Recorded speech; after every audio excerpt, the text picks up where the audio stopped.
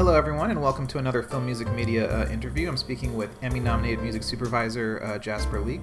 Jasper worked on the documentary Keep On Keepin' On, where he built a relationship with director Alan Hicks, Rashida Jones, and Quincy Jones himself, and is now an Emmy-nominated, not yet, let's get ahead of ourselves, Emmy-nominated for his music supervision on the Netflix documentary Quincy, which has, of course, garnered amazing reviews.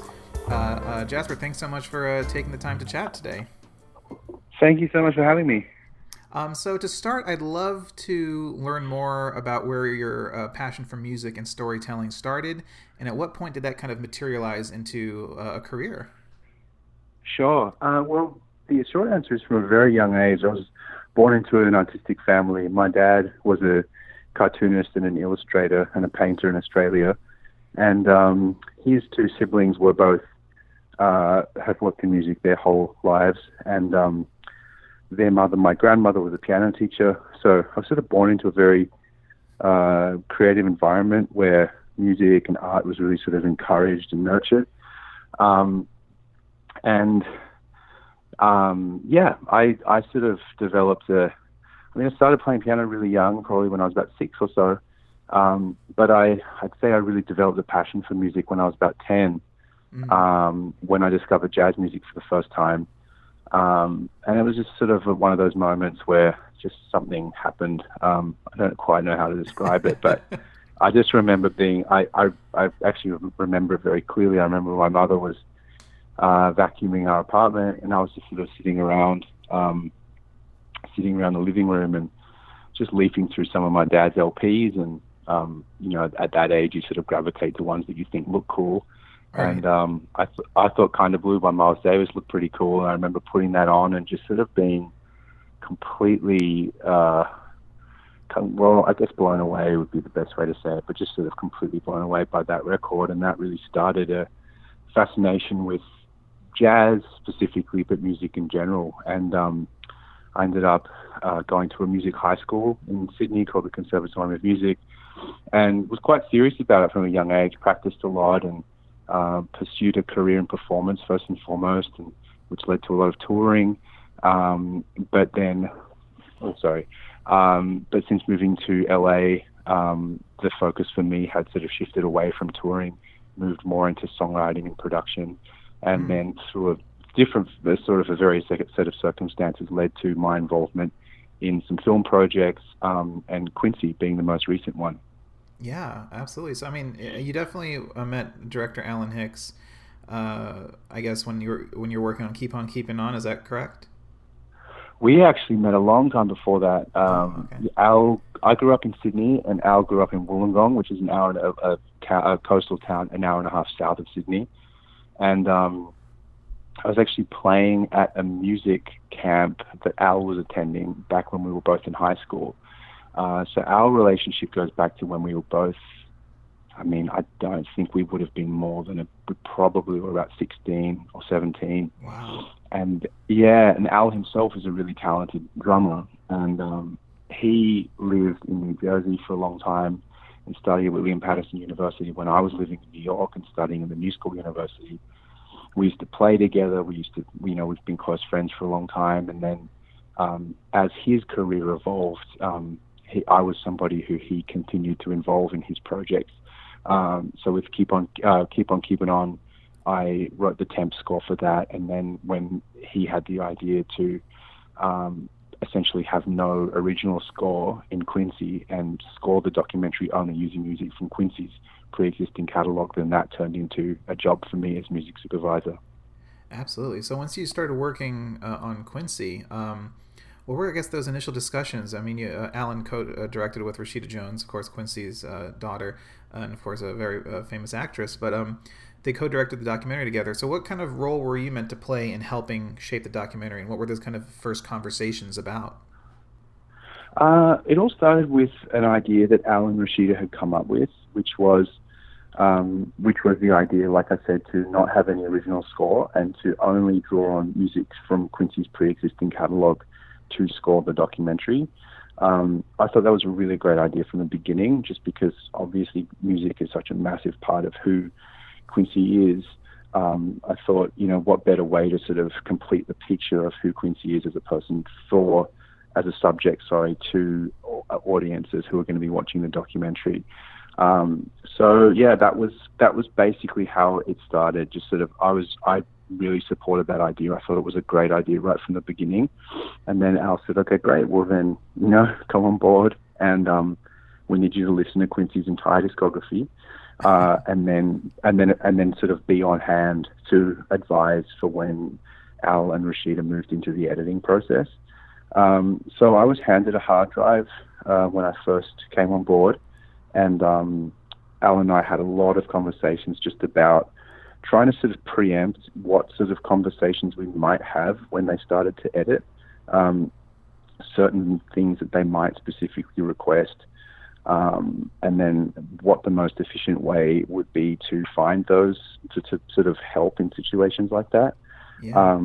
So yeah, we spent a lot of time just sort of establishing the language, I guess, that we would end up using throughout the editing process, and then I just jumped headfirst into the catalog and started back in the 50s and just listened chronologically through everything that Quincy has ever done, which is close to 3,000 songs. Wow. Yeah. But for me, that was the only way to do it. There's just no way I would have taken any shortcuts.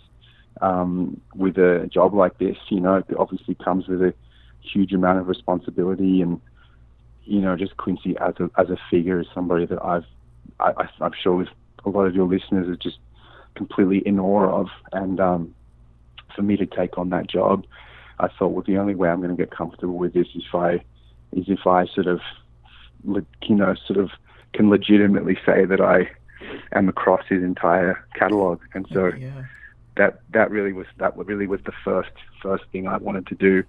And I mean, I've sort of said it before, but I think I really did pinch myself on some of those days, and I was just thinking, I'm sitting here getting paid to listen to this incredible music. It was like, it's easily one of the best jobs I've ever had.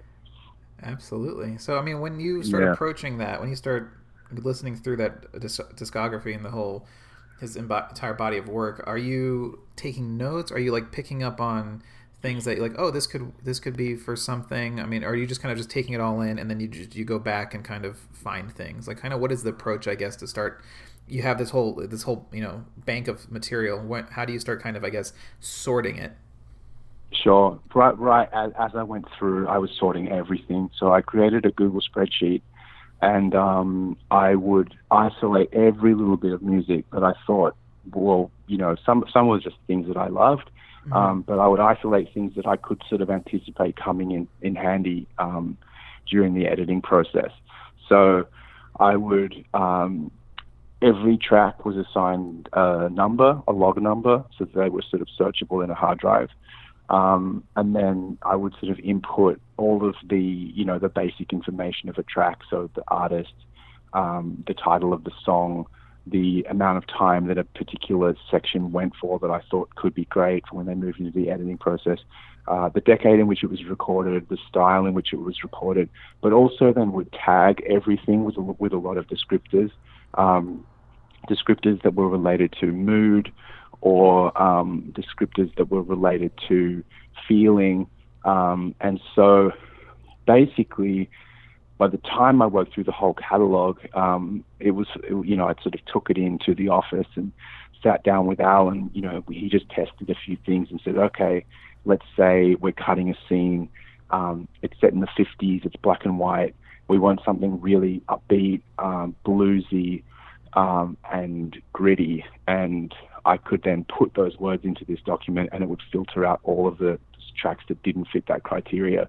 And so then I had a short list to start working with and listening to, and then I would be able to kind of, sit there for a while and then cull all of the things that I didn't quite think were working, and usually give Al and Rashida a list of anywhere between 5 and 10 songs that I thought had good potential for a scene. And honestly, sometimes the hardest part of that process was just choosing the best thing out of so many great options. Right. Yeah. It's like, because I mean, It is just, I mean, his discography is just full of just such incredible stuff. That sometimes it was like, well, you know, we've got this incredible option, we've got that incredible option, you know, and yeah, so that was a really fun part of the process. Now, you know, the title of music supervisor. I mean, a lot of my guests have been composers, but and listeners might be, you know, accustomed to listening to composers, but to hear from a music supervisor and kind of taking your point of view, I think the job of a music supervisor is getting more in the spotlight. We have the Guild now, and seeing the importance of it. And even though you weren't working with a composer on this film, I guess how would you describe the what is, like, if you had to put a job description, you know, on like on the internet, what would a music supervisor's job description be? It's a really good question, and I'm not quite sure that I'm sort of super qualified to answer, just because this was actually the first time that I did it, and I feel Right, like yeah. my particular experience as a music supervisor was a unique one. But from what I understand after speaking with other music supervisors, sometimes certain music supervisors take on a more sort of logistical role, you know, handling sort of different situations where music is being re-recorded, and I mean there was a small component of that involved with Quincy, but yeah, I think it changes project to project. I, in a lot of ways, tried to think like a composer Mm. working on this documentary, because you know, one concern that I had was that I just didn't want to feel like, because we were drawing on so much music, you know, that was written in so many different styles and written across such a big amount of time. I was a little nervous that we wouldn't be able to have the continuity that you might get with a documentary using more original score. Yeah. So I really did try to pay attention to themes and tried to repeat certain themes, or at least repeat certain sort of musical moments throughout the documentary, across different styles. So I was sort of paying attention to things like instrumentation and tone color and motif and things like that, through the process. And I feel like that is sort of ultimately what made it successful, was just that extra bit of consideration and that extra little bit of work. Yeah, I mean, a lot of people, I don't know, I haven't really spoken to other people's point of views, but I don't want people to get the idea that it's like, you know, so it doesn't feel like somebody's just taking like a Spotify playlist and just like, you know, putting on there. There's so much work that goes into it, and you're literally almost you have to shape a narrative out of this, especially Absolutely. in this instance. Yeah, this is a unique instance because you don't have original score to work with, so you're shaping the narrative with these songs. Yeah, I'd say so. I mean, I think that, yeah, it's certainly not a Spotify playlist situation. It's just, I mean, the level of research was pretty in depth. And then, you know, you have to get quite creative sometimes. There was a small amount of audio editing involved for me as well. There were instances where, you know, we had a cue that we loved, and the section of the cue that we loved might have, you know, run for 1:20, but the scene was 1:35. So we'd have to there were a couple of instances where we would create small loop points, or, you Mm. know, do whatever audio editing was necessary to sort of, you know, nip and tuck at an existing track to work perfectly with the scene. So yeah, there was also a huge amount of clearance, sort of paperwork involved, and Oh, I can I had imagine. some Yeah. help. I had some help with that part of the process with an amazing woman called Nancy Stern, who helped us clear 70 cues for the documentary. Wow. Yeah, she was just and you know, I honestly don't think I could have done it without her. So yeah, I mean that I'm not sure if that gives you a better idea of you Oh, know you know, what the absolutely. title involved. But yeah, it was a lot of work. I mean, all in all, I think I was working on it for about 18 months.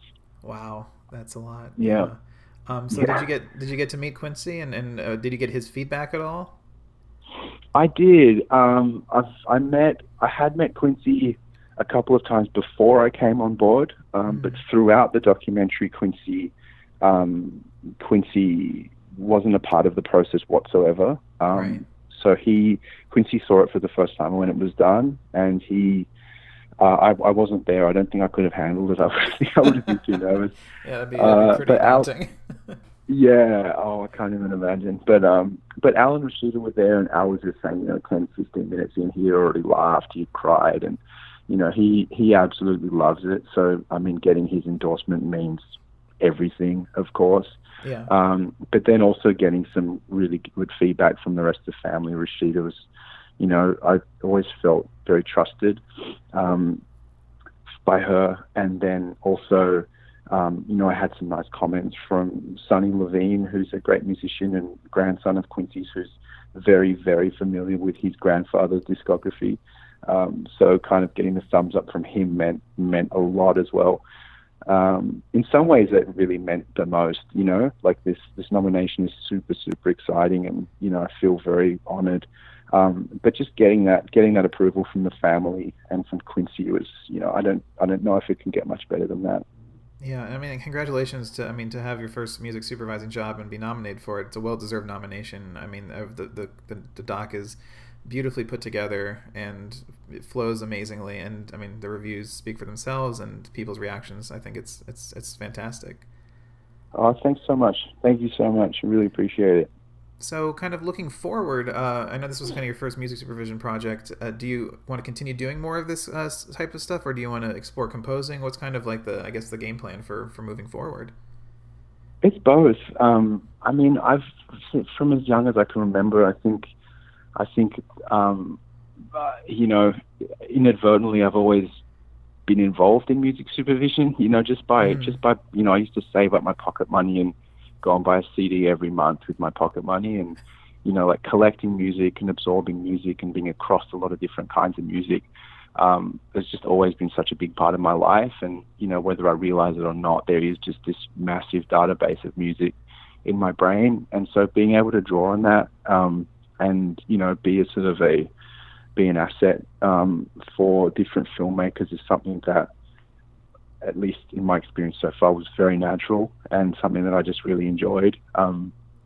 So I'd love to continue doing more. And then I have also just started working on a film score in the capacity of composer, teaming up with Justin Coughlin on a separate documentary that Al's working on at the moment, which is really, really nice to sort of step into that space. But yeah, to answer your question, I would say both. I'd love to keep pushing the music supervision forward, and through this experience, I've been able to meet some people in that industry, but also keep composing, keep songwriting, keep producing as well. Well, that's amazing. And Jasper, thank you so much for speaking today and giving us a little look inside your process and your approach. And congratulations again on the nomination. Best of luck at the Emmys, and thanks so much for your time. Yeah, thank you. Thanks for having me.